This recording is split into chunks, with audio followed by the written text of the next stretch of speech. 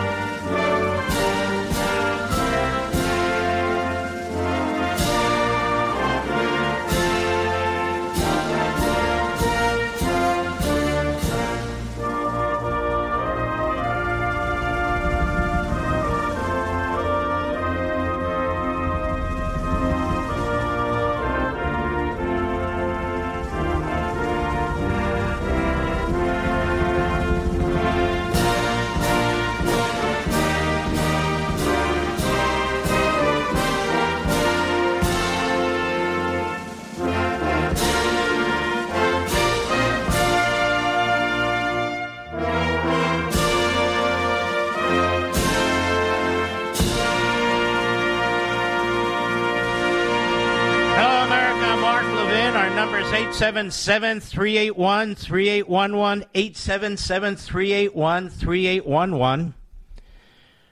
All my wonderful listeners and fans out there, Jimmy Kimmel, apparently among them.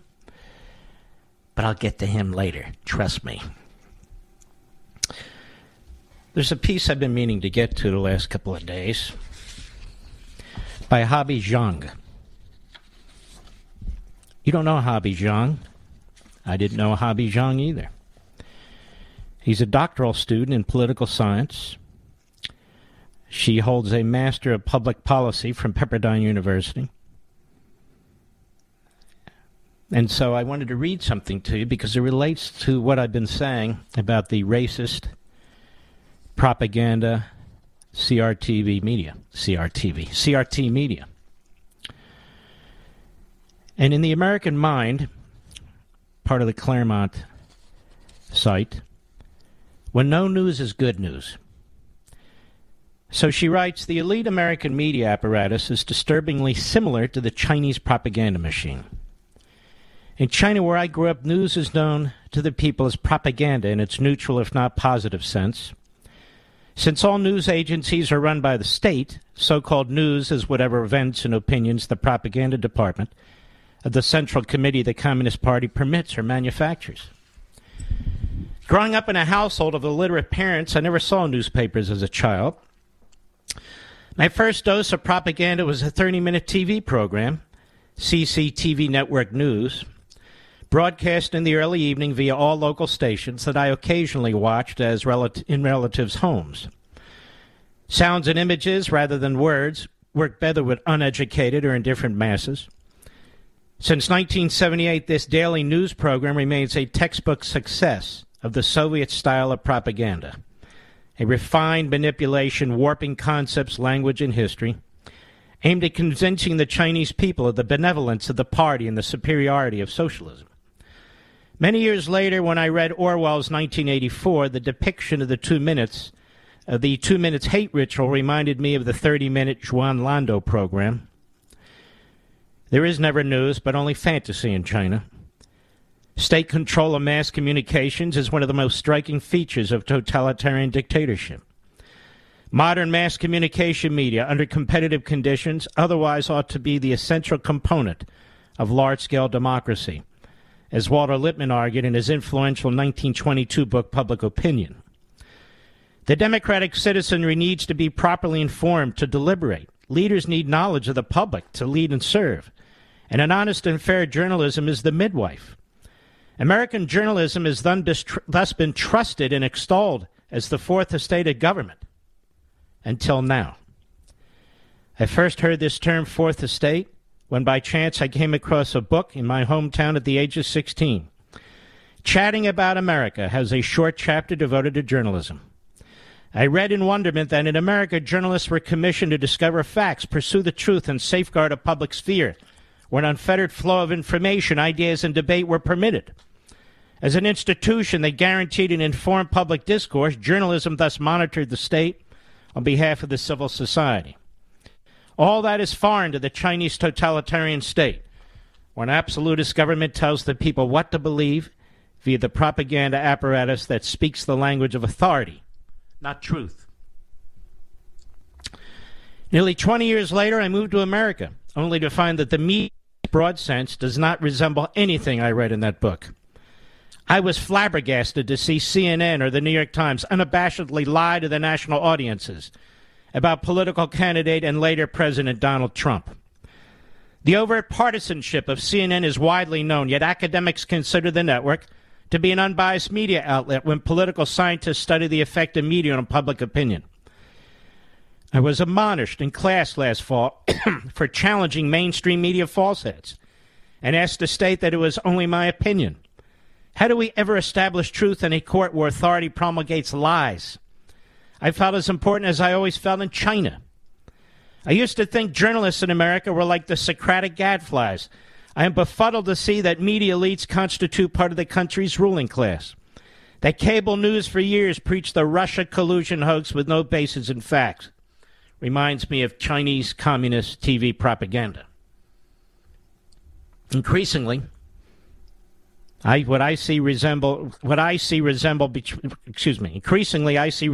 between China and the U.S. on many fronts, especially the leftist media syndicate that has become the mouthpiece of the Democratic Party.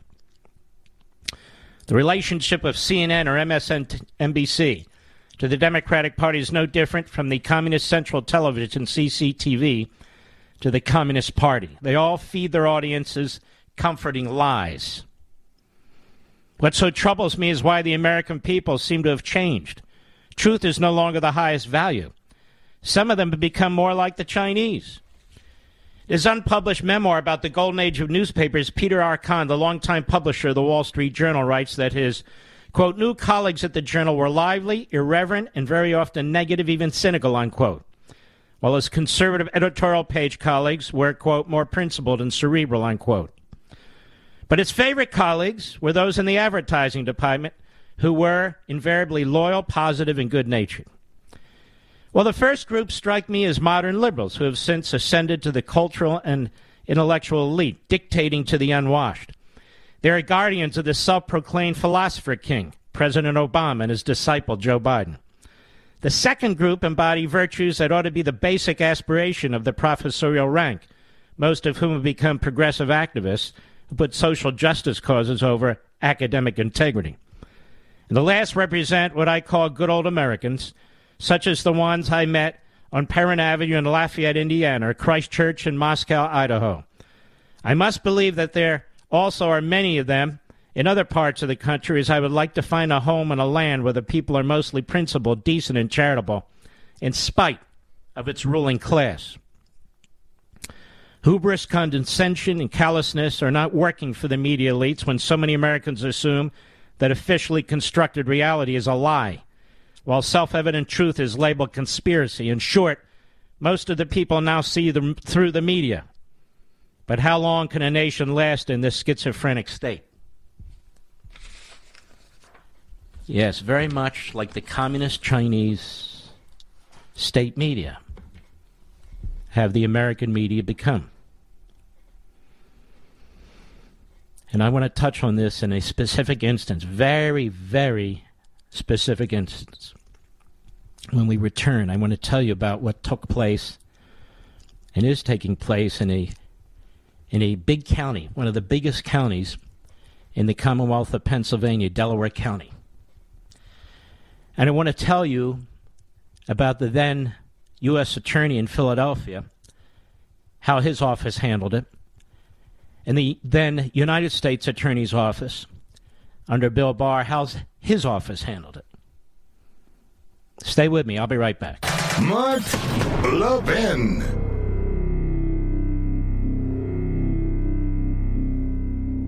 In today's digital age, where cyber threats loom larger than ever, safeguarding your personal information is paramount. So why is Congress considering a law that could put your credit card data at greater risk of being hacked and exposed to foreign networks? This Durbin Marshall credit card bill could jeopardize your financial data, make it more susceptible to cyber intrusions. It's a controversial bill that proposes a shift in billions of dollars worth of consumer transactions to payment networks that lack the robust security measures consumers rely on. Who could possibly want that? Well, the answer? Woke corporate megastores seeking to inflate their multi-billion-dollar profit margins. The Durbin Marshall credit card bill will undermine our safe and convenient payment systems and endanger your data security. It's time to take a stand. Visit electronicpaymentscoalition.org. Make your voice heard. Tell your senators to oppose the radical Durbin Marshall credit card bill, paid for by the Electronic Payments Coalition.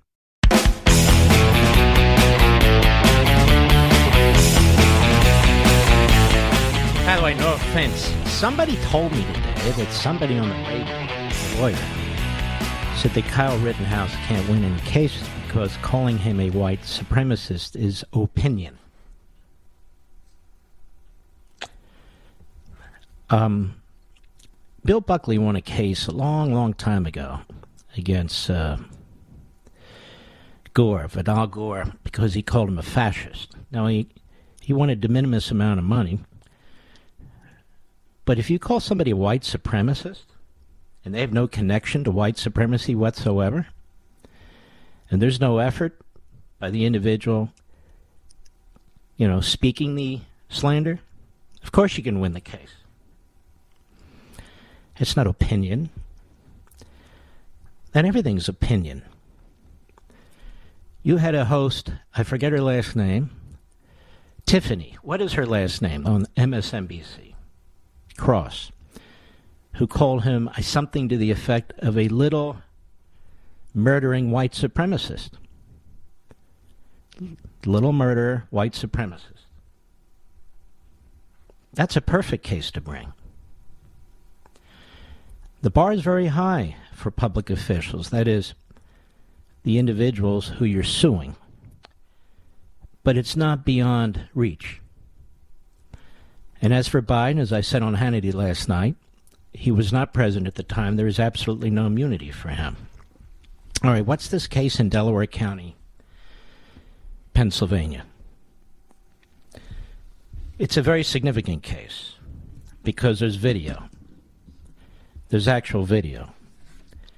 The Tennessee Star explained a lawsuit alleging multiple violations of federal and state election laws. Now, some people, their eyes are rolling over, particularly in the press, particularly in corporate America, particularly Chris Christie, except when it comes to him, like a massive sperm whale on the beach during, remember the hurricane, Mr. Producer?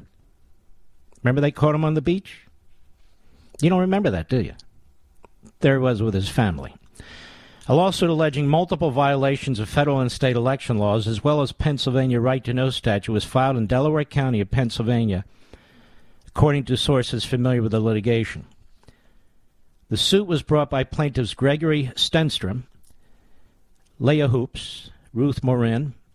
Stenstrom, a 2020 Republican poll watcher, has been outspoken in recent months regarding alleged irregularities in ballot harp canvassing in Delaware County. Defendants include election officials Marilyn Hyder and James Ziegelhofer, as well as Delaware County, the County Board of Elections, and the County Bureau of Elections. In early 2021, a whistleblower working for the Delaware County Bureau of Elections began inquiring why it was apparent to her that multiple documents pertaining to the November 3, 2020 elections were being destroyed in southeastern Pennsylvania. In that county, Delaware County, the name of the whistleblower has not yet been made public. In May, a third-party attorney filed a request via Pennsylvania's public transparency law, FOIA request, asking for election data and records for last November's elections. In particular, the request asked for return sheets, the official documents on which election results are recorded, as well as voting machine tapes showing the in-person vote totals for each precinct. According to the videos and the sources regarding the lawsuit, many such records were actually destroyed because Delaware County officials violated numerous election laws and needed to hide evidence for their violations. The alleged destruction of records was, the sources say, done to ensure the records eventually provided actually matched the election results that were reported in November 2020. Pennsylvania law requires the records be preserved for 11 months after an election. Federal law demands that such records be preserved for 22 months after election. Pennsylvania law requires the voting records to be preserved for 11 months, and so forth. Records in Delaware County were also required to be preserved per a prior lawsuit in which Stenstrom alleged election irregularities. One of the videos provided by the more recent lawsuit sources shows Tom Gallagher, a lawyer and election official in Delaware County, destroying elongated pieces of paper, allegedly the voting machine tapes election officials are required to preserve. In that recording, the whistleblower asked Gallagher off camera why he's tearing up the documents. Gallagher replies, "At this point, I don't want anyone to pick it up and think that we threw stuff away." Another election official, James Zieghofer, identified in the video as Ziggy, then says, "We're going to have a little campfire going."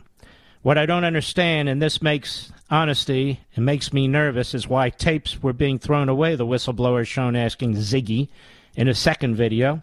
Ziggy began to protest that no tapes were, and the whistleblower interjected that Ziggy and other election officials were throwing away tapes, and she again asked why they did so. He replied, "They're all unidentifiable." Now, after the whistleblower pointed out that all election records have to be preserved for 22 months, Ziggy said, "Well, let's put it this way. Yes, there are tapes that are being tossed, but they are of no audit value." One source involved in the litigation said that by no audit value, he means the numbers contained on the tapes will not match election results publicized last autumn. That video goes on to display still shots of voting machine tapes in a garbage bin, a box labeled miscellaneous scanner tapes not attached to return sheets, November 3, 2020, a return sheet with a handwritten note reading 11/14/2020, more than 300 blank ballots received, and ballot return envelopes torn up inside a garbage bin. A final still shot shows a handwritten note stating, quote, there's a discrepancy in total ballots received because ballot box and return sheets indicate 300 received but 330 blank ballots returned, 11/14/2020. A third recording captures a conversation between county voting machine warehouse supervisor and Jim Savage and director of election operations James Allens about deposing of, quote, pads and second scanners, unquote. After Allen mentions those materials, Savage replies, "We can't talk about it anymore." When Allen asks him why, Savage says it's a felony. This is all on video.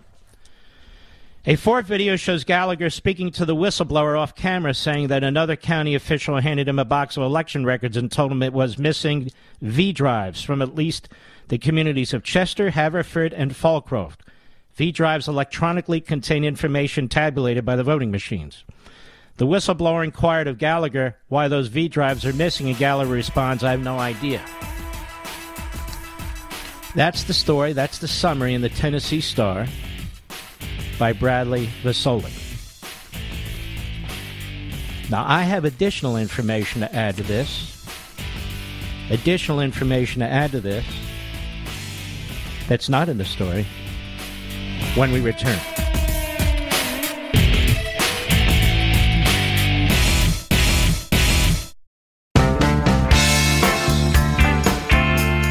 Yes, it's true that Mark Levin is the fastest growing radio show in America. The Mark Levin Show is on at 877-381-3811. I still have information on this that is more important than what I've just told you. More important than what I just told you. Back in November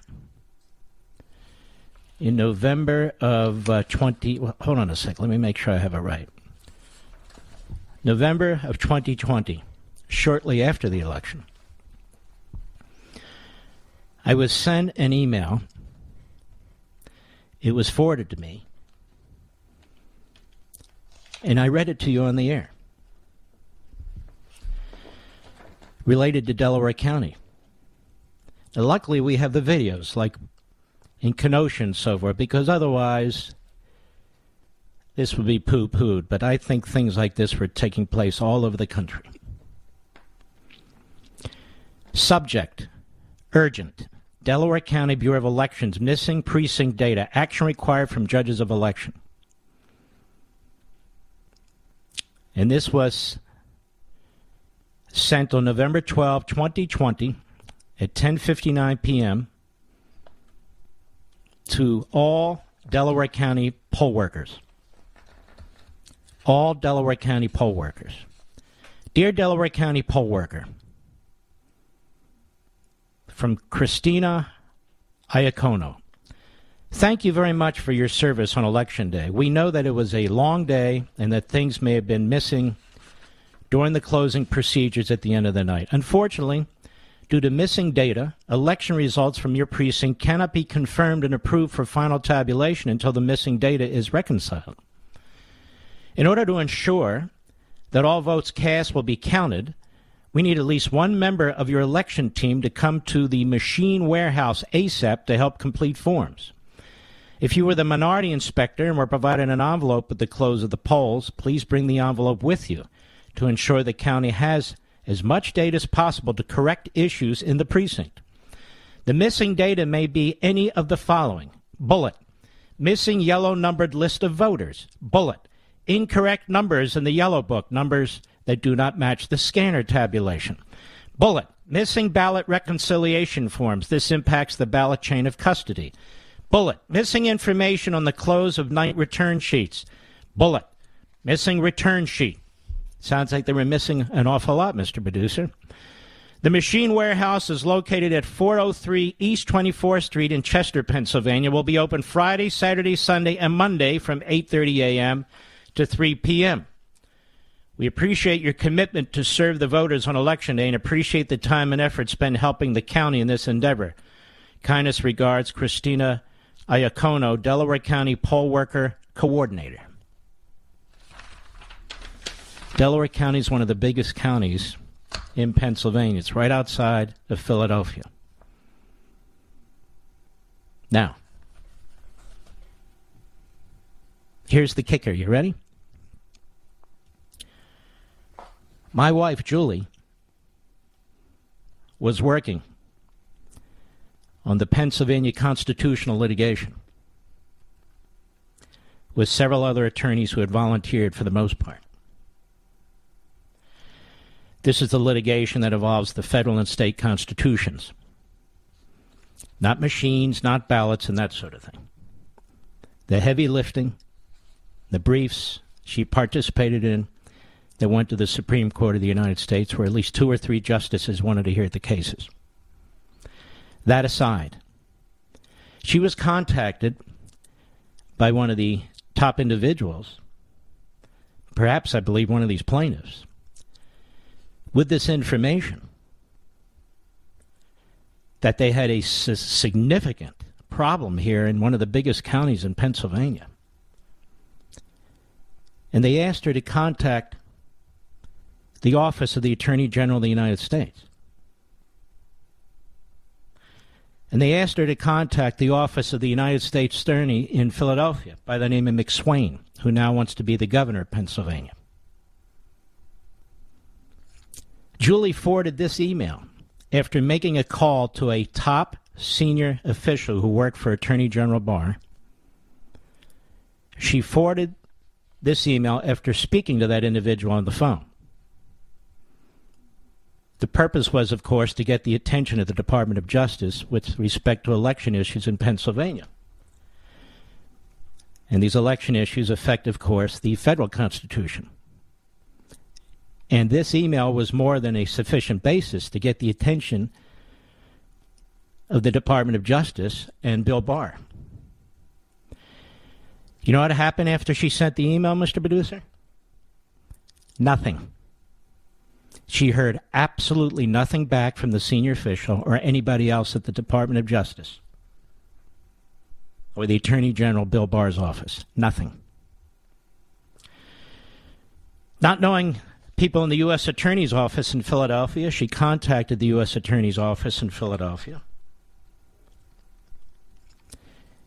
and advised them of what had been taking place in Delaware County. The U.S. Attorney is a guy by the name of McSwain. McSwain seeks to be the Republican nominee for governor of Pennsylvania. After all, he was President Trump's U.S. Attorney in Philadelphia. has an excellent reputation. He goes on TV a lot to trash the outrageous Soros district attorney. Good for him. So she gives the information to the U.S. Attorney's Office, McSwain's office in Philadelphia. You know what they did with it, Mr. Producer? Nothing. She never heard back. And so when Bill Barr made the pronouncement, which has been used by every left-wing journalist and critic, and Republicans like Chris Christie, I suppose,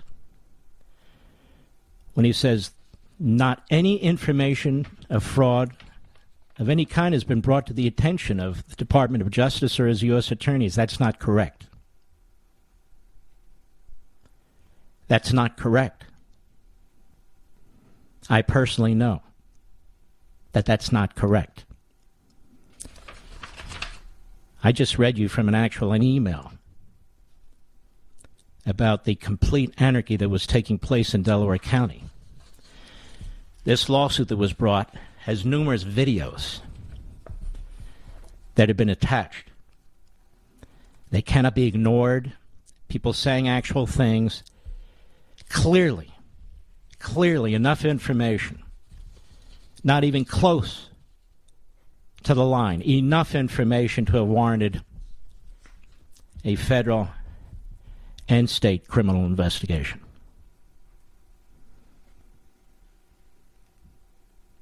I won't name the individual who was contacted at the Department of Justice because I don't know if that individual was the one squelching it or dropping the ball or not, so I won't do that. But if I mention the individual, you'd know who it is. And so that's the information I wanted to provide. This is not, well, they brought another lawsuit. Oh, my God, will they ever stop?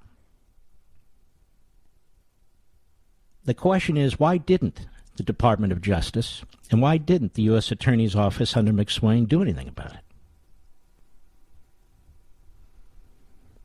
Why didn't they conduct an investigation? Well, it wouldn't have affected the outcome of the election. First of all, when you have one murder case, it doesn't affect the statistical outcome of the number of murders you're going to have in a country every year, does it? You take one case at a time, don't you? Yes, you do. You don't let people off because it may not affect the ultimate outcome of an election or whatever. That has nothing to do with this. If you have election fraud or some kind of election irregularities that raise serious legal questions, you pursue them. And you don't issue a blanket statement that you're not aware of any fraud that occurred in the election. Particularly when my wife was trying to reach, and did reach, the senior levels of the Department of Justice, one of the Attorney General staffers, and forwarded this email to her. Now maybe that staffer to the Attorney General sent it to the Criminal Division. Maybe that staffer sent it to the U.S. Attorney's Office. Maybe that staffer sent it to the Criminal Division. I don't know. But the staffer never got back. Silence. The U.S. Attorney's Office never got back. Silence. Nothing.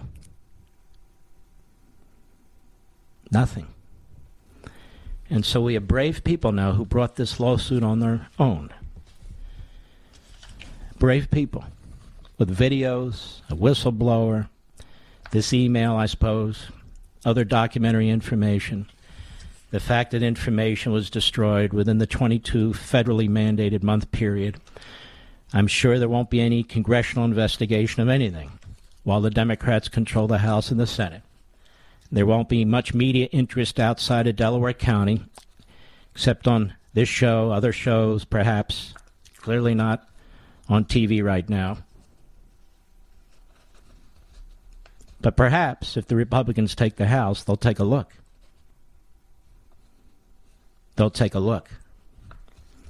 This isn't a lie. This isn't supposition. This isn't speculation. This is a fact. This is a fact. That's what it is. And of course the question's raised, if it can happen in a huge county in Pennsylvania, did it happen in other counties in Pennsylvania? I don't know. I don't have subpoena power. I'm not a criminal investigator with the government or anything of the sort. But it's simply not true what the Attorney General said, and it's simply outrageous that the U.S. Attorney, who now wants to be the governor of Pennsylvania, his office did nothing. Didn't even return a call. Didn't even look at it. We'll be right back. Mark Levin.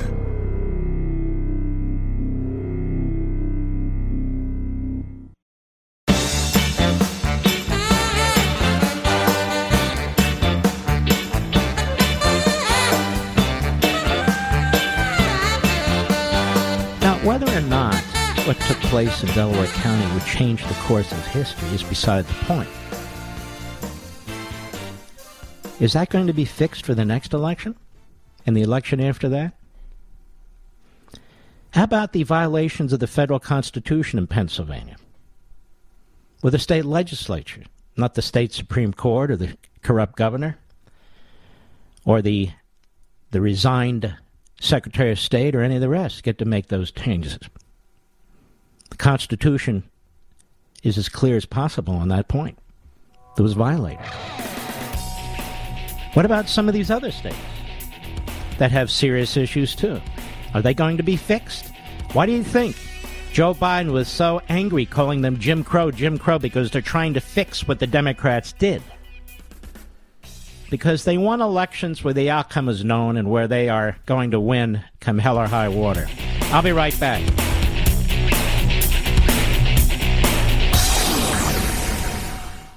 He's here. He's here. Now, broadcasting from the underground command post, deep in the bowels of a hidden bunker, somewhere under the brick and steel of a nondescript building, we've once again made contact with our leader, Mark Levin. Hello, America. Mark Levin here. Our number, 877-381-3811. And there's a lot to get to. I'm sorry to report to you that a sixth person has died in Waukesha. An 8-year-old. A little 8-year-old. That's 6. And I saw a picture of all these individuals who've died. Now I've seen the 8-year-old.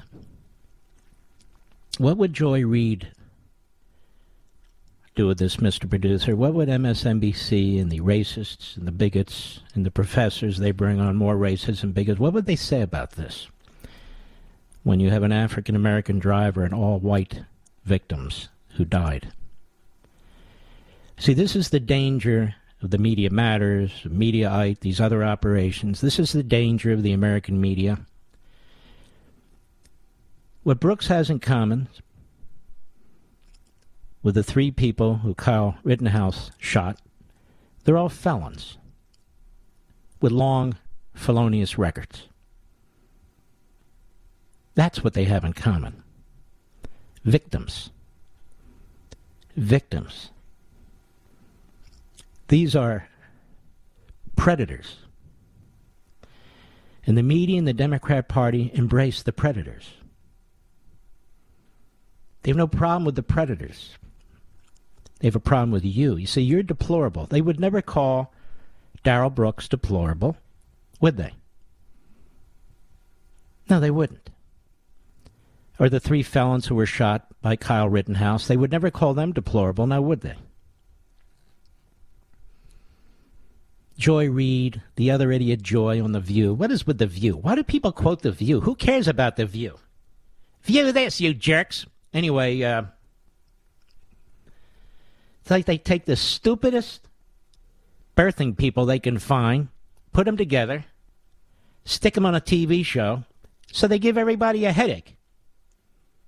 Pretty much. It's like everybody's worst nightmare. The idiot neighbor who never shuts the hell up, and on and on and on. But anyway, What are they saying about Brooks, Darrell Brooks, and his victims on MSNBC and CNN? Are they saying that this was a racist attack? I'm just curious. No, they're not. No, they won't. That's why these people truly are sick in the media. They're everything I've been saying they are. And you'll notice the newfound bravery of some of the others in radio and TV now. Yes, we try and say the right thing and do the right thing here, and apparently we lay the foundation for others to join in, and that's very important, I think. New York City lawmakers are poised to allow more than 800,000, this is New York Times, New Yorkers who are green card holders or have the legal right to work in the United States to vote in municipal elections and for local ballot initiatives. What they're trying to say there is these are non-citizens who will be able to vote in municipal elections for local ballot initiatives. Now, considering how poorly that city is run by DeCamio and the other cameos in that city, how do you think they're going to prevent these people from voting in federal elections and state elections, Mr. Producer? They're not. They're not. This is a massive ruse. This city council's like it could be a city council in Havana. It could be the sitting council in Beijing, Moscow.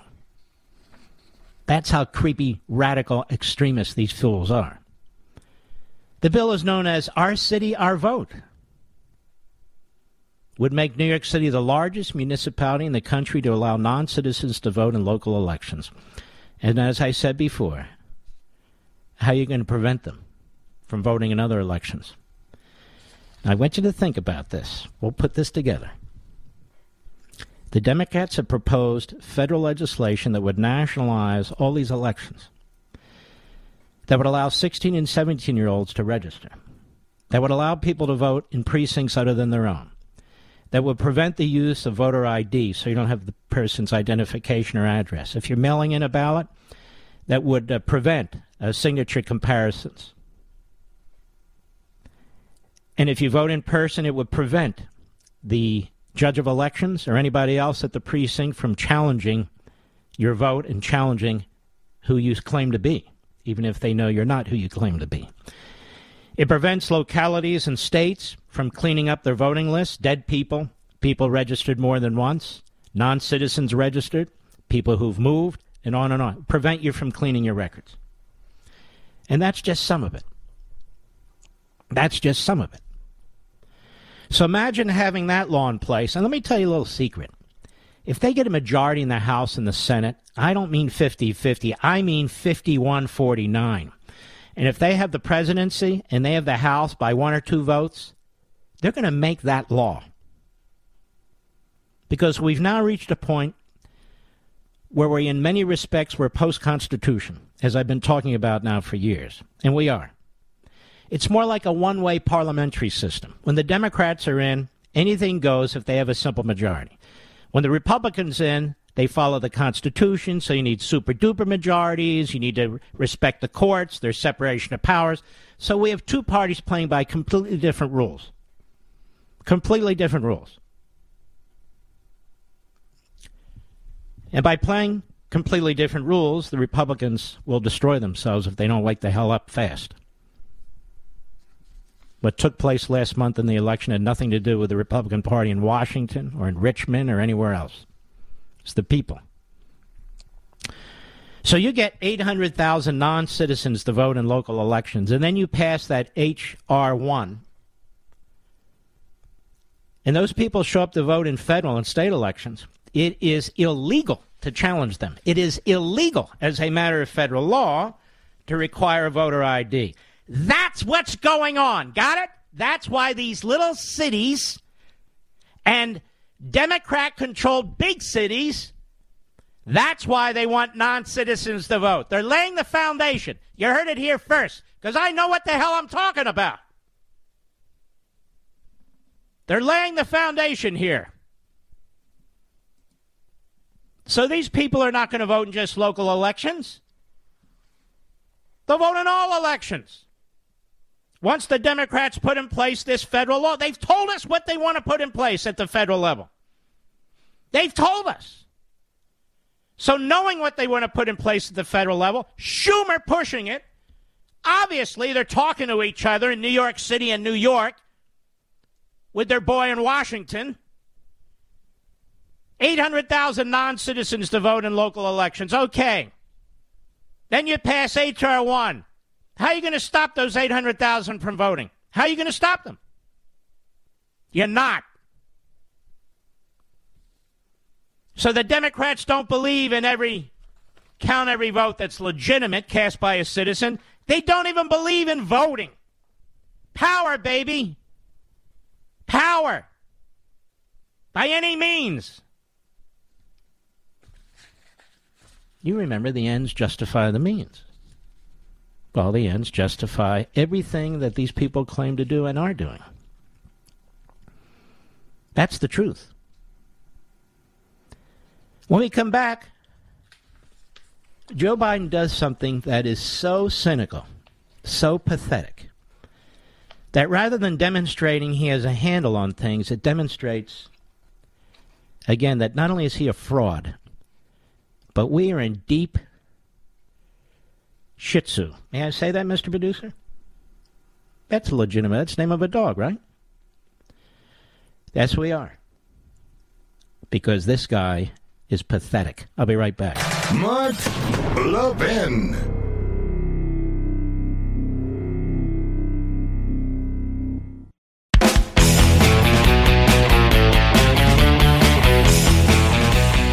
Here's Joe Biden today, blaming everybody but himself for what he's done to this country. And it's an amazing thing. They have the House, they have the Senate, he has his executive orders, the Department of Justice determining what to litigate, what not to litigate.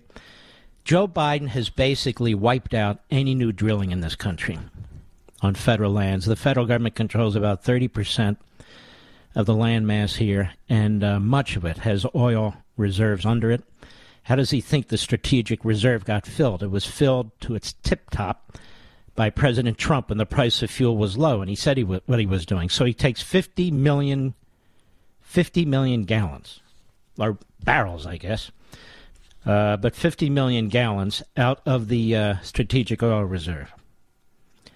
Every day the world uses 100 million gallons. 100 million. So as you can see, it's the drop in the bucket, but it sounds like it's so big. It's nothing, and that's not why that is there. It is there in case of a national emergency, basically for the military and police and so forth. Cut 6, go.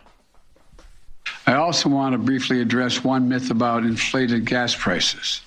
They're not due to environmental measures. My effort to combat climate change is not raising the price of gas or increasing its availability. What it's doing, it's increasing the availability of jobs. All right, now let's think for 2 minutes. If you're not permitting any new pipelines, and you're closing down pipelines that are being built, like the Keystone XL pipeline, if you're canceling all lease agreements for drilling on federal lands,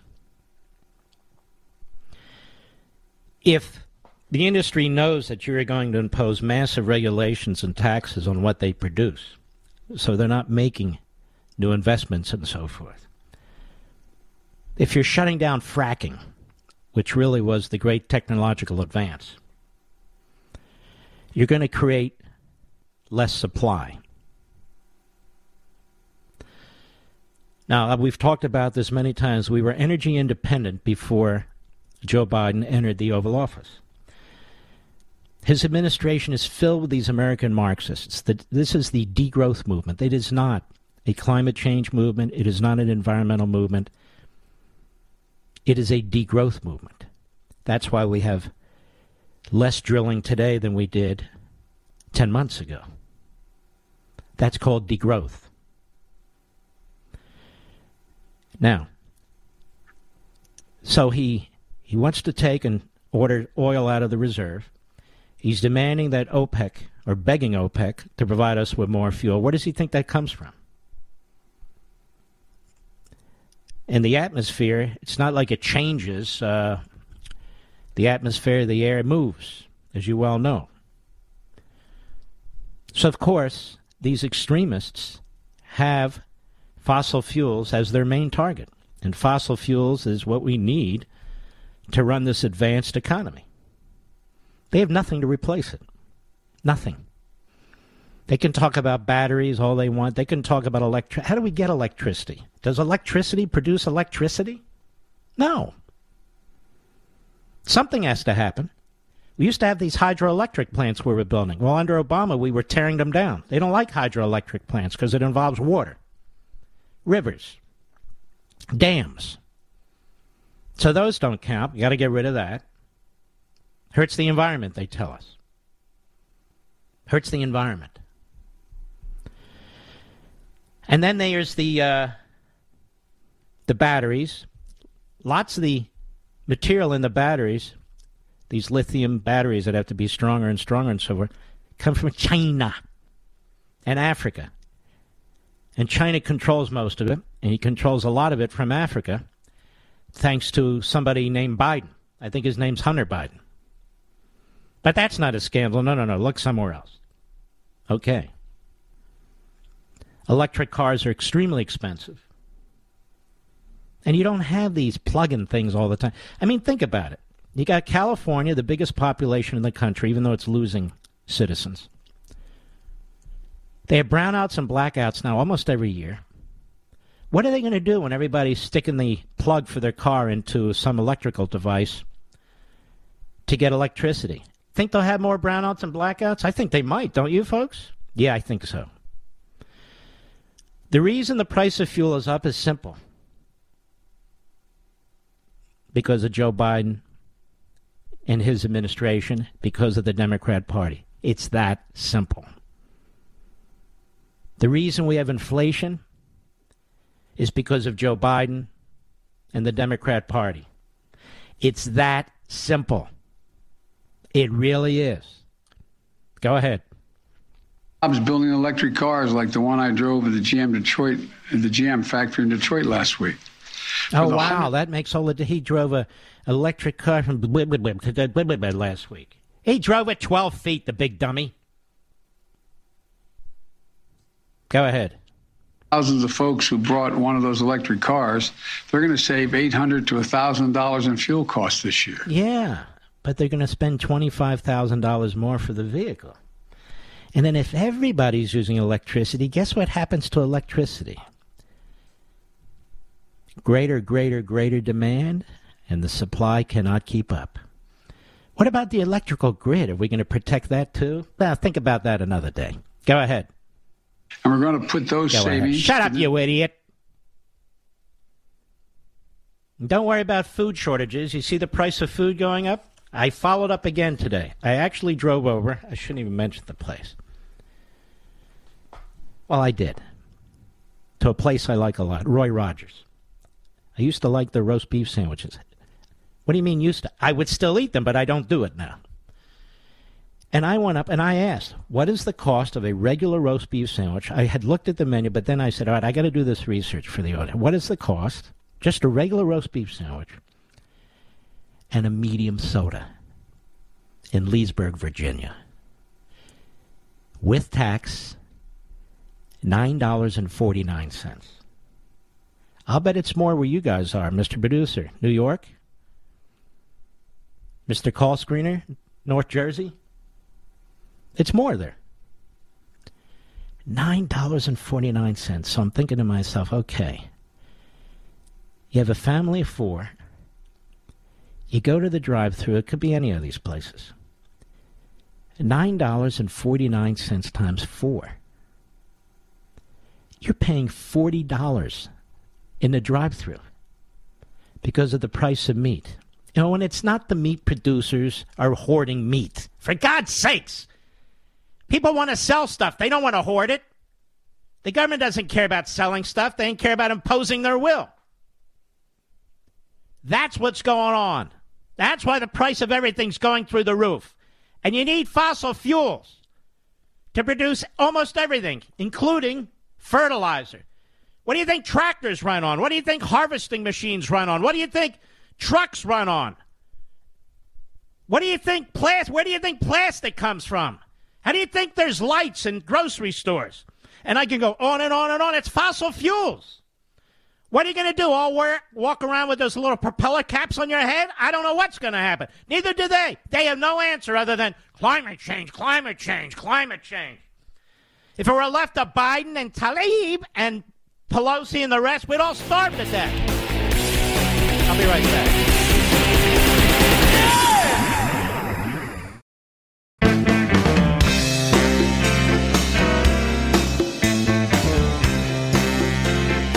Nobody says it better than Mark Levin. I'll go with what Mark Levin said, because nobody could say it better. Call in now at 877-381-3811. Correction, it's not 50 million gallons, it's 50 million barrels. That's what I thought. And then I looked it up. 50 million barrels, America, lasts for the country in terms of its use of oil. It's less than 3 days.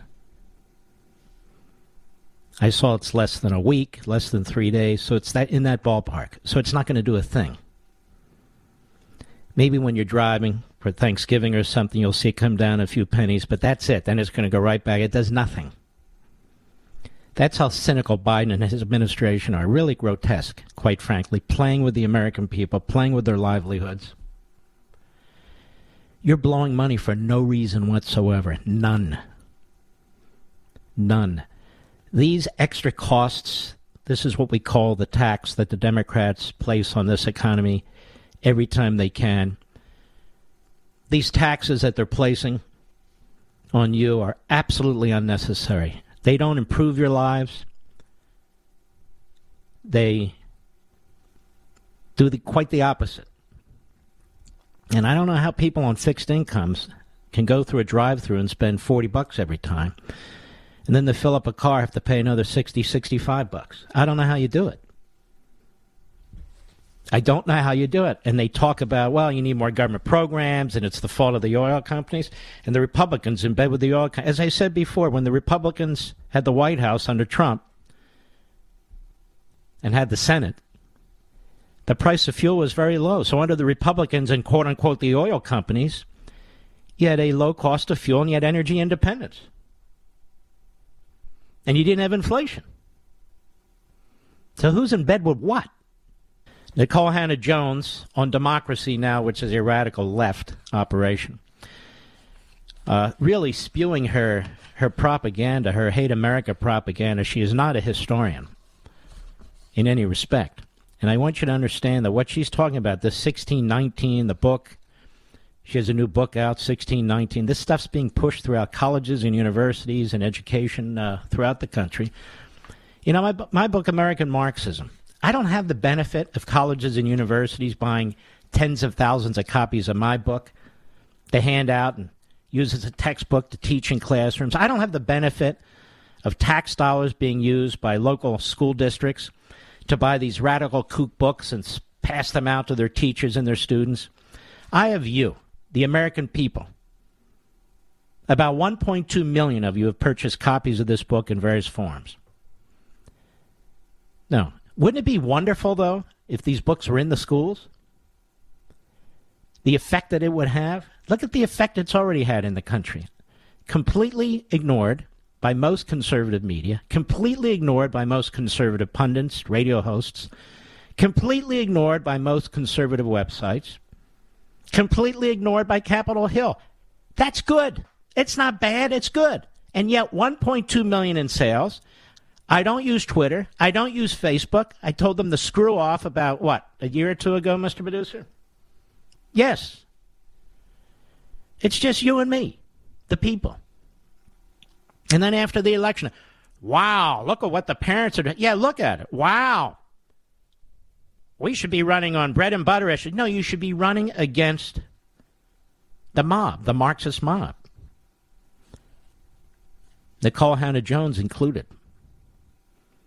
Listen to this. Cut 11, go. We have an article that talks about the Second Amendment. That's by Dr. Carol Anderson out of Emory, and really argues that our obsession with guns. What does an obsession with guns mean?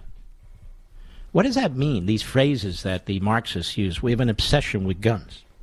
You know, as an obsession with guns, the Communist Chinese government, the Cuban Communist government, the Communist Venezuelan government, the police states have obsession with guns. They have the obsession with taking them from you so they can overpower you with their own guns. Now, Nikole Hannah-Jones is a moron. The police are systemically racist because they're there to keep in place this white dominant society, which we know is unjust in every respect. Meanwhile, you are obsessed with guns, so you need to be disarmed. And it all goes back to slavery. You go, what? Oh, yes, indeed. That's how much she knows about the Bill of Rights and the Constitution. All goes back to slavery. Did you read the Second Amendment, Nikole Hannah-Jones? Does it say only white people and slave owners have a right to guns? Is that what it says? Cut 11, go. We have more guns than almost any society in the world. Who cares? What does that have to do with anything? What does that have to do with anything? Why does it matter? Are we supposed to compare ourselves to France? Who cares what France has? How about Germany? Should we compare ourselves to Germany? Remember a time when Germany had more guns than everybody else, Nikole? Do you remember that time? Oh, yes, yes. We also have more free speech than any country on the face of the earth, or at least we did before the Democrats took over. Is that a problem? We had more due process and equal protection? Oh, yeah. More freedom when it comes to our economic system? All kinds of stuff, because America's different. And if you'd bother to read some of the great philosophers who informed our founders and our framers, like John Locke, you would understand that America was different from all other countries, Locke explained. Why? Because it was a clean slate. It didn't have the history of feudalism and monarchy. It didn't have the history of pogroms and all the rest of it. It's a clean slate. Because Locke was specifically asked when he wrote his second treatise on government, brilliant, influenced the revolutionaries. Maybe if she'd stop reading Marx and start paying attention to our actual history. He said, he was challenged, where does this exist, this land that you talk about? America, he says. It's America. Go ahead. Have the highest rates of gun violence, and that is also the highest rate of gun violence. That's in our inner cities. She won't mention that the highest rate of killings is young black men killing young black men. That's not something she wants to confront or help address, and I view this as the greatest civil rights issue of our time, along with school choice. But Nikole Hannah-Jones doesn't talk about that because it doesn't involve the white dominant society screwing everybody. Go ahead. Of slavery, that the Second Amendment, while we like to think of it as being allowing citizens to form militias to ward off government tyranny, it also was allowing them to form militias to suppress slave rebellions, because enslaved people... But it's the right to bear arms. And so bad people can use it for bad reasons, good people can use it for good reasons, like protecting themselves, like fighting people who supported slavery. So the purpose of the Second Amendment had nothing whatsoever to do with slavery. Nothing. Even back then, the more populated northern states or colonies rejected slavery. There were pockets of it, don't get me wrong, but they rejected it. So why would they agree to a constitutional amendment? Because the first 10 amendments came later, the Bill of Rights. Because slave owners wanted it? Now, listen to her incoherence. She's utterly illiterate when it comes to this topic. She's pushed by Marxist agenda and her hate for this country, and I guess the quote-unquote white dominant society. Go ahead. constantly rebelling. And it looks at why someone like Philando Castile in Minneapolis, who is a legal gun carrier, can be killed for carrying a gun, and whether or not black people really do have a right to bear arms in this nation. He could be killed for carrying a gun. You give us one example. There's a lot of people who are killed for carrying guns and using guns. They're a weapon that can do that sort of thing. So you take one example, and by the way, this is CRT, critical race theory. Critical race theory is based on examples and theoretical arguments or current events. It's not scholarship. So there she goes, because she's a CRT activist. Philando Castile in Minneapolis, illegal gun carrier. What about Kyle Rittenhouse, who was a legal gun owner? Yes, he was, holder, legal gun carrier. He was a legal gun carrier, even at the age of 17. But apparently he wasn't allowed to.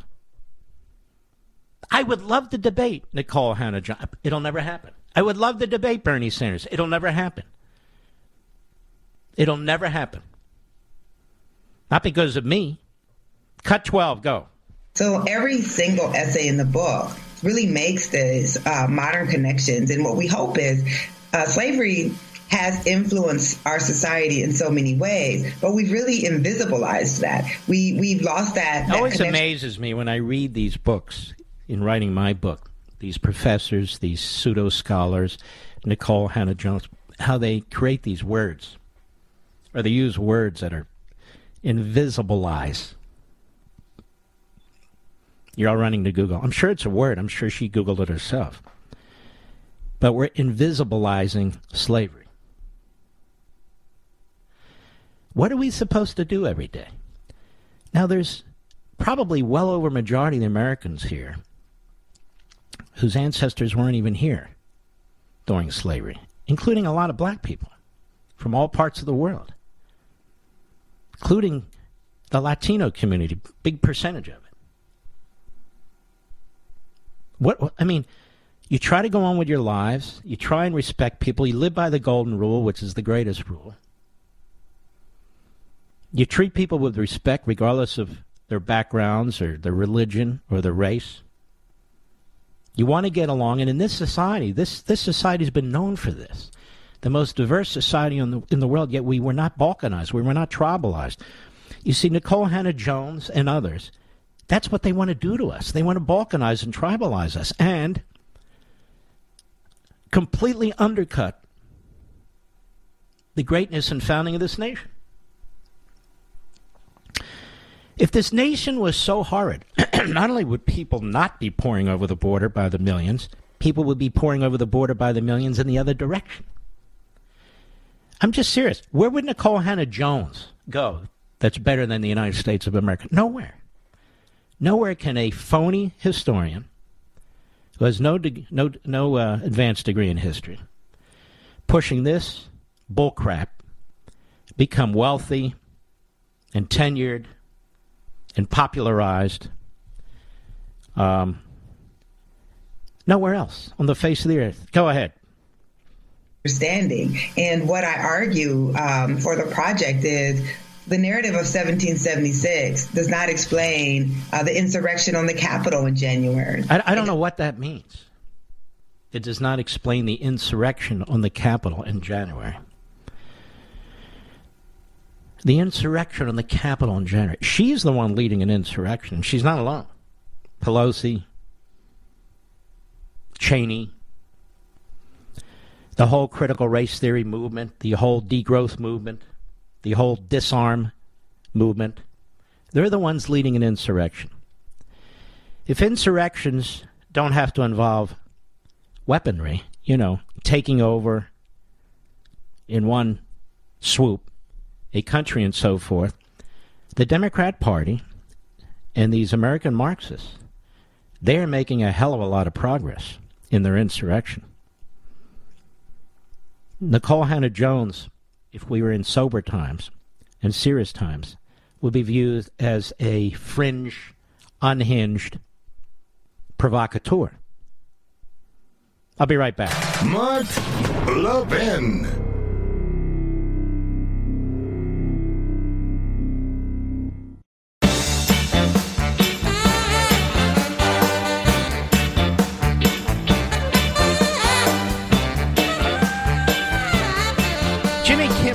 a well-known hemorrhoid. He's on the hemorrhoid. He's in a hemorrhoid of late-night comedy. A bleeding buffoon. Jimmy Kimmel is. Now, Jimmy Kimmel's very upset that I interviewed President Trump and didn't attack him. That we had a wonderful discussion about him, his presidency, his book. Jimmy Kimmel doesn't read books, so I thought he might like this book. It has pictures in it, but no. Jimmy Kimmel, you see, is an activist. Didn't he play basketball against Senator Cruz and Cruz beat him? I believe so.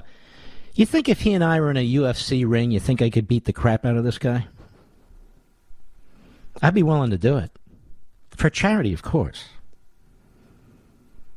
Just 1 5-minute round, I will beat the crap out of this guy.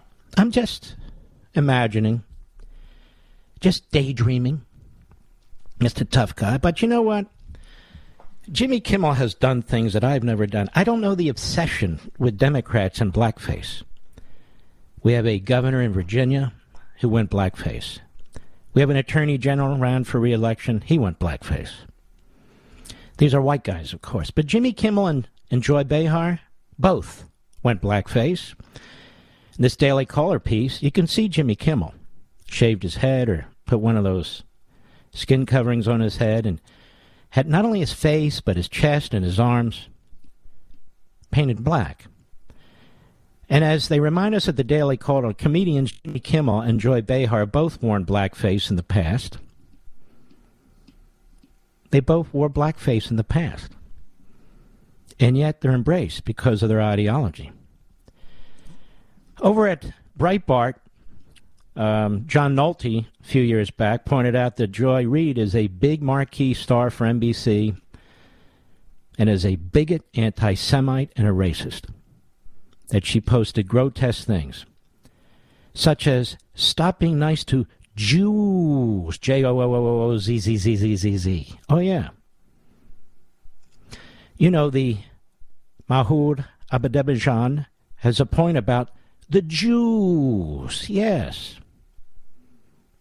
And more about straight people. Gays are icky. Things of this sort. I'm going to go ahead and out a straight man who's married to a woman as gay. I don't know, the piece is up there. You can read it yourself. But she was promoted too. Don't vote for Charlie Crist. He called her Miss Charlie. I can go on and on and on. I've never done any of that. I'll be right back.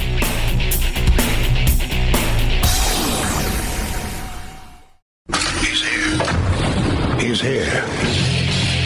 Now, broadcasting from the underground command post, deep in the bowels of a hidden bunker, somewhere under the brick and steel of a nondescript building, we've once again made contact with our leader, Mark Levin.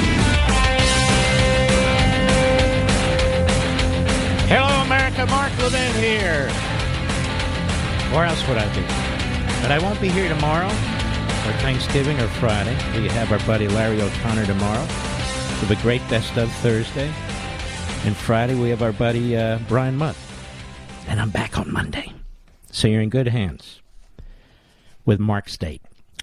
You can read all about Joy Reid at Breitbart. You can Google that. Nolte, 9 indefensible things that she has said, and then lied to cover it up, she and NBC. You can read all about Jimmy Blackface Kimmel and what's the other one? Joy Blackface Behar. They're frauds, they're phonies, they're fakes, they're hypocrites. And that's why they have no ratings. Well, I have to tell you something. I agree with something Al Sharpton said. I know. Once in a lifetime. All this stealing, Louis Vuitton bags and so forth, the mobs now, because of these prosecutors, because they've undermined the cops, because you're not allowed to defend property anymore, or even yourself. Al Sharpton, of all people, cut 14, go. that kind of politics is what is going to resonate. Because at one level, you want criminal justice to be criminal justice, but you do not want to have this kind of bedlam and lawlessness. First of all, no one has fought for giving people reform in terms of how they're sentenced to bail more than I have. But a guy or a lady stealing a Louis Vuitton bag is not somebody that needs social uplifting. This is somebody that is really causing us more of a problem. These latte liberals that justify this has nothing to do with poverty. This has nothing to do with you couldn't get a job. These are people that can go back in the neighborhoods where Louis Vuitton bag is not unusual, and they can just fit in, and many of it for a gag.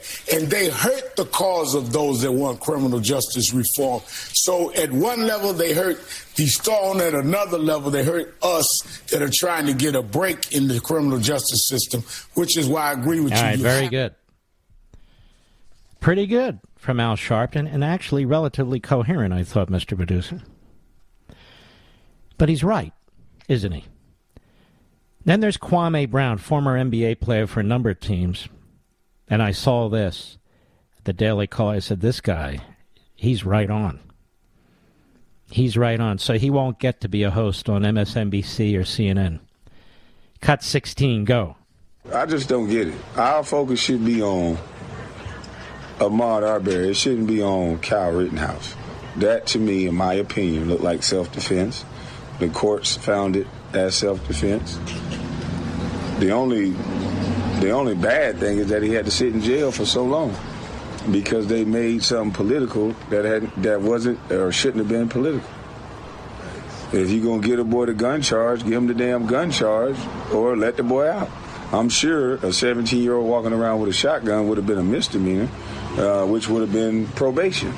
He could have been home eating Fruit Loops or whatever the hell he eat. But instead of that, we want to make it like, we want to tie it in. We want to tie it into something black. We want to tie it into something bigger so we can have people come out and march and get checks off a little teenager's back. And that, to me, is corny. Trying to get money off of teenagers, trying to use the situation for a political gain, to me, that's corny. Everything ain't political, okay? It's a bunch of racist. You know what it is? A bunch of people getting paid to push this racist. That's all it is. These ain't got no lane. They really don't got nothing to say. The only thing they get paid off of is talking about how racist it is. All right, he's talking to you, Joy. And Joy. He's talking to you, Kimmel. He's talking to the whole lineup at MSNBC and CNN, to the pages of the New York Times and the Washington Post. He's saying, how the hell is this racist? Some kid's defending himself and found innocent. Which is what we're all saying. Go ahead. Good houses, good everything, telling you how bad it is. It don't look bad. You driving a Benz. You got flying all over the world. You speaking engagements. You got black tires and security. How you so bad off? I'm trying to figure out. I saw Al Sharpton, Jesse Jackson. I saw Roland Martin. Them got black tie security. Them got black SUV. Them riding in style. They stayed at the hotel I stayed at. They was on the island. They over there living good and pimping. So how in the is it so bad? Tell me how to get it like you got it.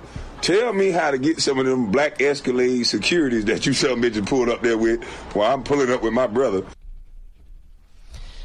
And so he's answering, in effect, Joy Behar, a latte liberal by his terms, stupid moron by mine, and Sonny Hostin, another fraud. He's talking to them. You go back to your neighborhoods and your homes, and you got money, you got drivers, you got all kinds of things. What do you mean that this was racist? Some teenager defending himself. And really, I would add against 3 white guys. You know, he says you're pimping this stuff. He's right on. Cut 18, go. Sonny, if he were black, would he be free now? No, he wouldn't be alive now. Well, why are we asking Sonny? Why would she know? How would Sonny know that if Kyle Rittenhouse were black, would he be free now? No. But it doesn't matter. As Kwame says, I'd love to meet that guy, Mr. Producer. I would love to meet that guy. He's really salt of the earth, you can tell. Kwame Brown. Go ahead. And why are they applauding that? They got their clapping seals in the audience. If he were black, would he be free now? No, he wouldn't be alive now. Yay! Yay! What are you applauding? You know what happens? They have an applause sign. So they're applauding, the clapping seals. Go ahead. I disagree that it was a cut and dried case of self-defense. And why do I care if you disagree or not? You're on one of the stupidest shows ever developed by human beings. The View. The View from where? How are these people chosen? Certainly not by their smarts. They're yentas. Look it up. They're yentas. It's like over at a dinner table. There they are. They're there. They gossip. Ramble. You know. Go ahead. Think that when you certainly go... shut up, you idiot. May I say, with all due respect, we have a very, very fascinating guest coming up, I think. Very fascinating to me. And he's written a book on Watergate. And he's written a book on Watergate, and this is a man who was very anti-Nixon. I believe he served in his administration and kind of turned on Nixon. But then he found something out. And he said, wait a minute. This is wrong, what took place. We don't have all the facts, and now I have all the facts. The man's name is Jeff Shepard. The Nixon Conspiracy, Watergate, and the Plot to Remove the President. Now, please, I want you to listen to this man. Because I guarantee he's not going to get to be on any of these other network shows. I'm probably the first major program he's going to be on, so you'll see all the backbenchers will get all excited. But that said, I want to hear what this man had to say. I don't know him. I haven't questioned him, and I'm going to now. We'll be right back. Mark Levin.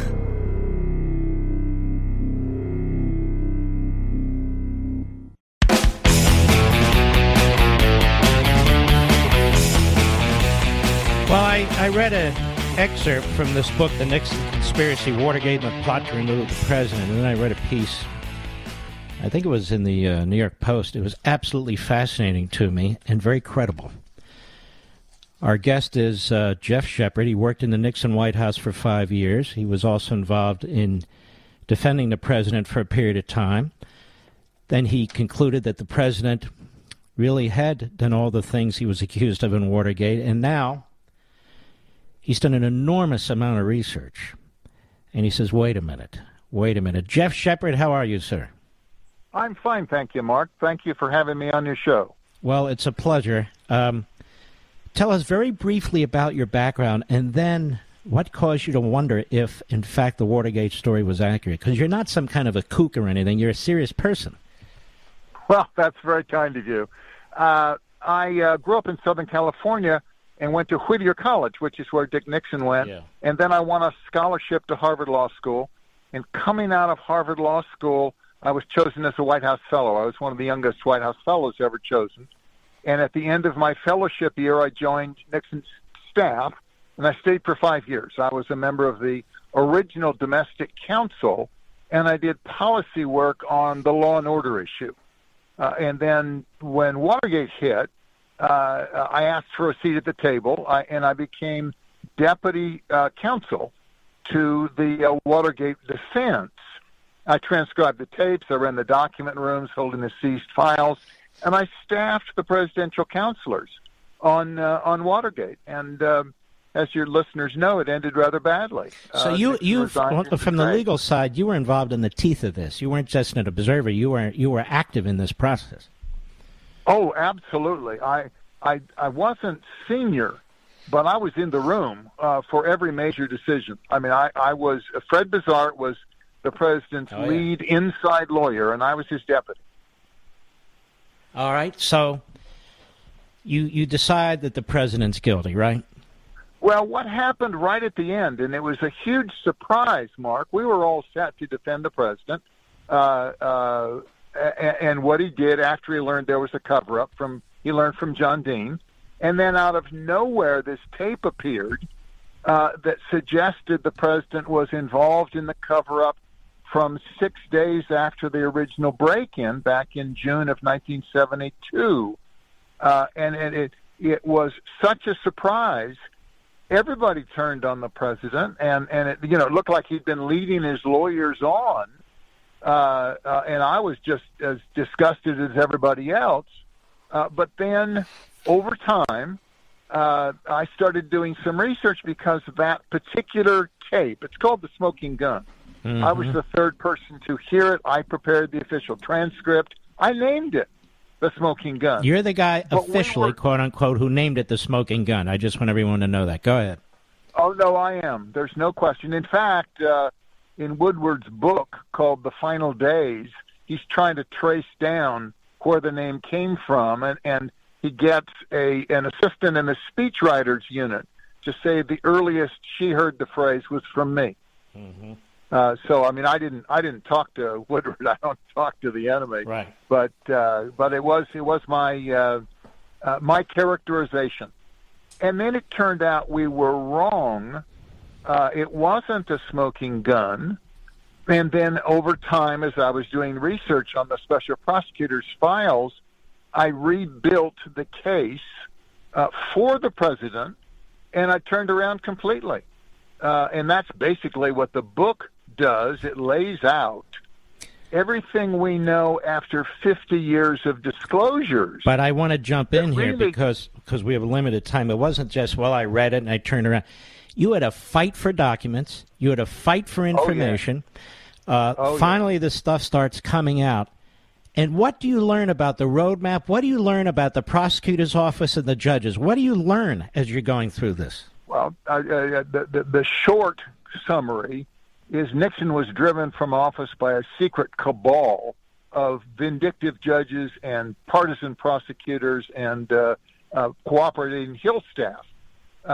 But what really happened is that the four top prosecutors took their records with them when they left office. So the National Archives is supposed to have all the files, but they didn't have them. And they only surfaced within the last 8 years. 4 caches of documents from 4 of the top prosecutors. And then I got the roadmap unsealed. The roadmap, for your listeners' education, was the secret grand jury testimony that the prosecutors said nailed Nixon, proved he was personally involved in the cover-up. But since it was grand jury evidence, it was conveyed to the House Impeachment Committee, the House Judiciary Committee, in secret, and we never saw it. We never knew what they were accusing Nixon of having done. So we were boxing in the dark. I got that unsealed in 2018. It had been secret for 45 years, and that's what the book is about. The book says, look at what they did. Look at what they said in secret. They couldn't prove it, Mark. They made up facts. All right, let me break off a piece of this. Let me break off a piece. Okay. And I'd like to carry over the break, too, if I might, Jeff. Sure. And it's this. Did Nixon lead a cover-up? Did he encourage them to raise hush money? What was that all about? No. He wasn't directly involved in any of that. Hush money was paid, but what's intriguing about it is that it was paid for legal fees and for humanitarian aid, and it was stipulated at the prosecution for the cover-up that every dime was paid against an invoice for legal fees or humanitarian aid, but the prosecutor said if one dime was also paid to buy silence from the Watergate burglars, then there's a cover-up.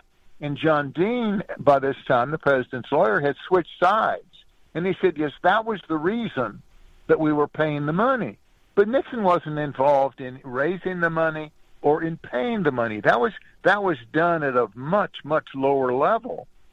And the most intriguing thing, one of the other documents I uncovered from the prosecutors on files, they say for the first month that John Dean came in looking for immunity, looking to switch sides, he never called it hush money. He said, yes, there was money being paid, but he didn't say it was buying silence. And as you know, if a witness changes their testimony in the hands of the prosecutors, that must be disclosed to the defense We're going to take a break. We have a hard break. But the point is, you're saying Nixon never directed the raising of hush money. He wasn't involved in the raising of hush money. It was raised with him, but he was never involved in it. We're going to have more of Jeff Shepard and his great book when we return.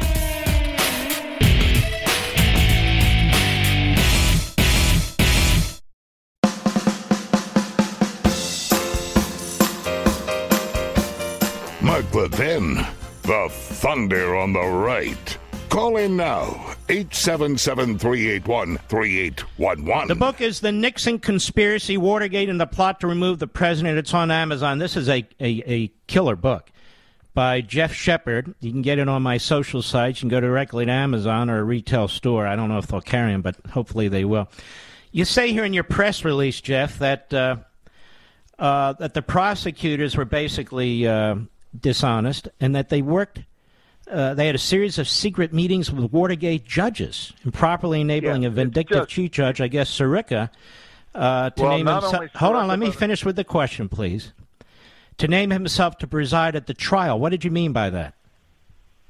Well, there are indications they had at least a dozen secret meetings with Judge Sirica to work out details in advance of the trial. There are 4 memos that I have uncovered where they describe what they did in the meetings. And one of them, because in order for Sirica to be able to name himself, he was chief judge, so he had the authority, but the prosecutors had to request special handling to take the case out of the normal rotation of judges. So Leon Jaworski, the special prosecutor, went to Sirica's chambers on the morning of the indictment, and they rehearsed how they would do it. You say this, then I'll say that, then you say this. We'll hand down the indictment. I'll call for special handling, and then we'll take up this document called the roadmap, which are the accusations, the secret accusations against Nixon. So what the documents show, and this is all based on documents that are publicly available now. I uncovered them, but they're publicly available. Secret meetings with the judges, suppression of evidence that was helpful to the defense, and outright falsehoods and misrepresentations made to grand jurors and to congressional staff alike with regard to the president's personal involvement. Now, that's all laid out in the book, and of course some of it's legalese, and you got to take that with a grain of salt, but people realize you can't have secret meetings with a judge. That's just that is an out-and-out denial of a fair trial.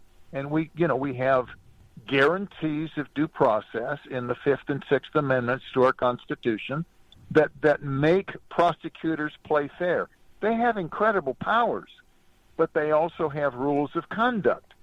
And what I learned most recently, this is just last month, Mark. I mean, the book is now out. But what I learned after the book was at the publisher is that there's a special unit within the Department of Justice whose sole mission is to investigate allegations of wrongdoing by Justice Department lawyers. It's not the Inspector General. It's called the Office of Professional Responsibility. And I filed a formal complaint against what the special prosecutors did 50 years ago. But then I added, don't think that it's too long. There's no statute of limitations on ethical violations. And these same very lawyers who cheated took their files with them that precluded any knowledge or understanding of their wrongdoing.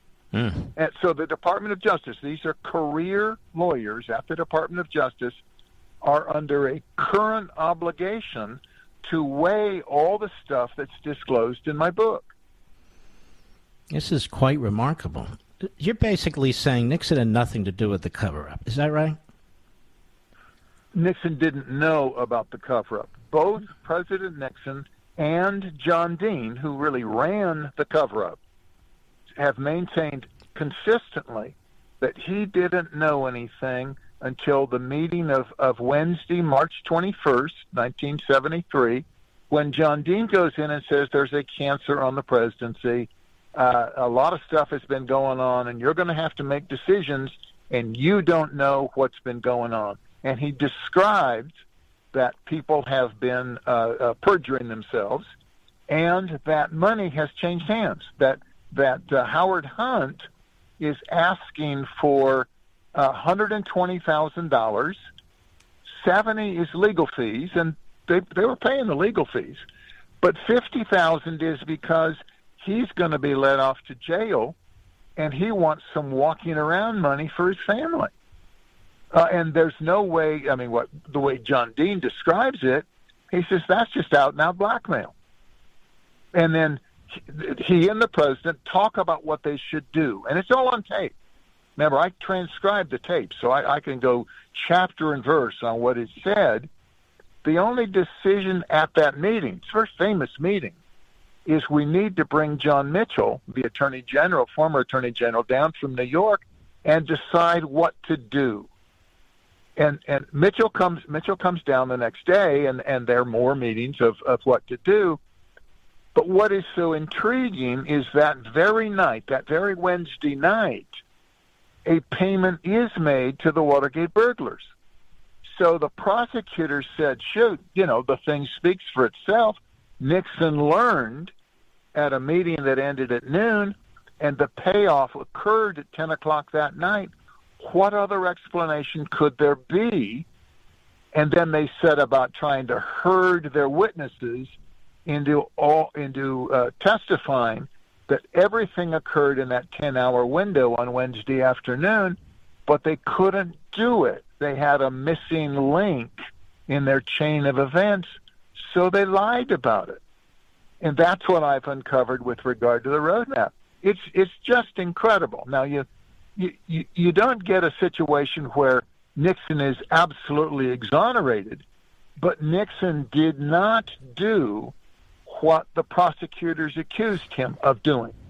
In that era, and this is a while back, Mark, this is 50 years ago, it was felt if you were going to deny the president his reelection, you had to prove personal involvement in a crime that was the equivalent of bribery or treason, which are mentioned in the Constitution. Not there was a conspiracy and John Dean broke the law, and Nixon was a part of the conspiracy, but Nixon himself had to catch him with his hand in the cookie jar, and the prosecutor said, we're up to it. We've got it. We can prove that he directed the payment of blackmail to Hunt that occurred that afternoon. Are these people? Are these people? These four prosecutors you talk about, are they still alive? One of them is still alive. Mm-hmm. The people who worked on the roadmap are still alive, but Leon Jaworski was the second special prosecutor. Yeah. He took a tootload of memos with him. Mm-hmm. Archie Cox took his memos. Archie's top deputy, a guy named James Vorenberg, who was really the power behind the throne, he took his files. And then the person who's still alive, who was counsel to the special prosecutors, kind of their personal staff, a younger lawyer named Philip Lacavara, he took his file. Why does that name sound familiar?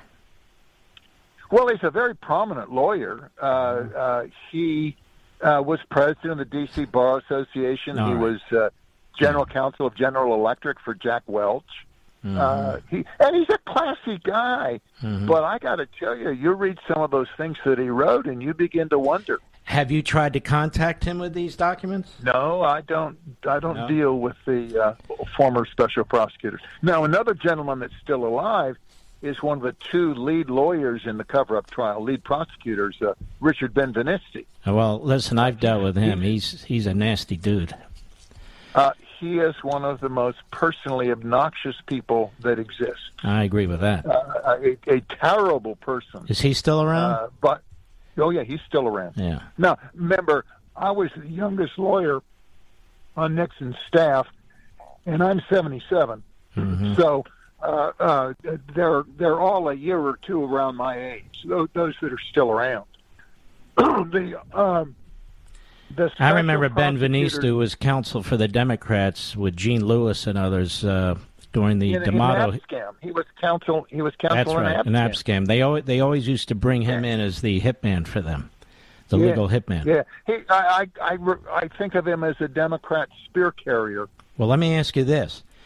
I assume the book was carefully reviewed from a legal perspective because you have some of these guys are litigious. It's nothing for them to file something. This is my third book. And it's based on the record. They're all on Watergate. They're all based on documents that are publicly available. I've never been challenged on a single fact in the book. Well, their problem is this, Jeff. If they do, well, discovery cuts both ways, doesn't it? Discovery cuts both ways. I don't think they want to subject themselves to my discovery. Other people's lives have moved on, Mark, and mine hasn't. I am so up on the dates and the events and the context of these documents. And it's one thing to learn they had secret meetings, but what is so appalling is they wrote memos about their meetings, and I've got these memos. I guess they never thought anybody would see them, did they? Well, we have strange memos on our side too, on totally different subjects. Mm-hmm. People don't think of what might come out in 20 or 30 years. Mm-hmm. There are people in this administration, the Biden administration. There were people in the Trump administration who were writing memos that will come out over time that will prove very, very embarrassing. I've got to go, Jeff, but you can see, how about when you were watching what was being done to Trump by Adam Schiff and his ilk with this Russia collusion stuff and this Ukraine transcript, you must have been thinking way back, said, oh, my God, they're setting this guy up.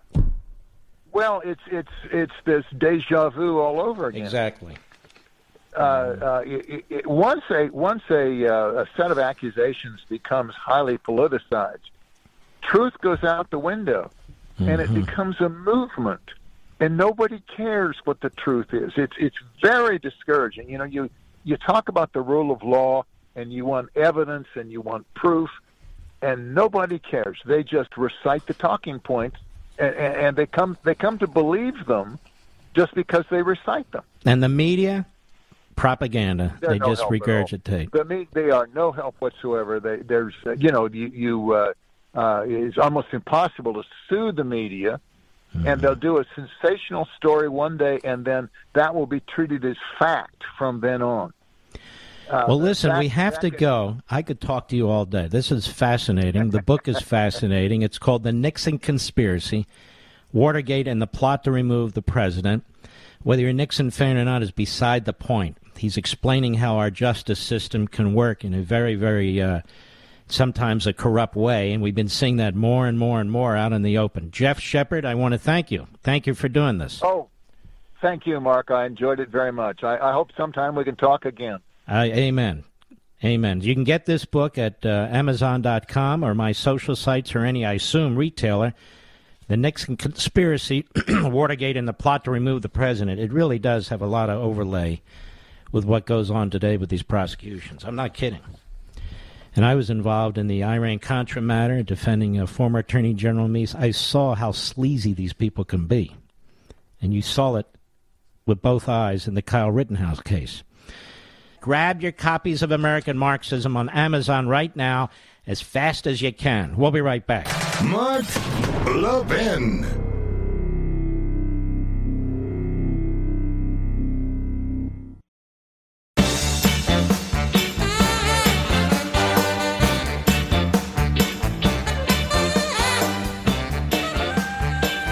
Well, folks, I hope you have a magnificent Thanksgiving.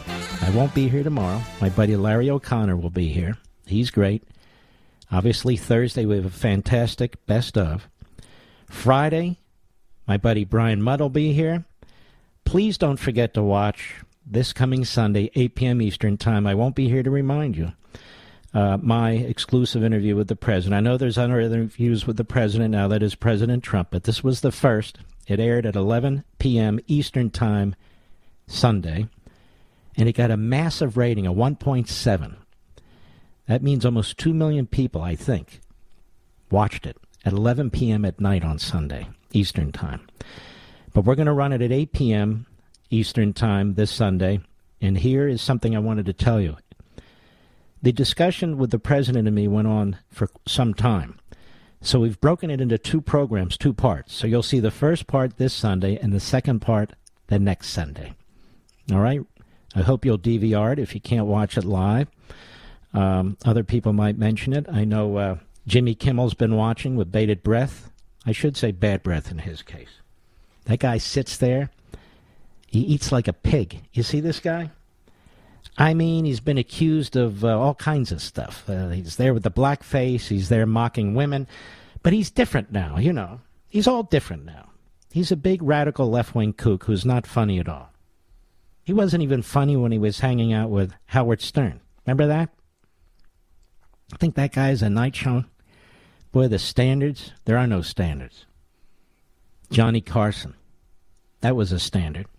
And there are other greats. These guys are a joke, like all the other Democrats who destroy one culture or another.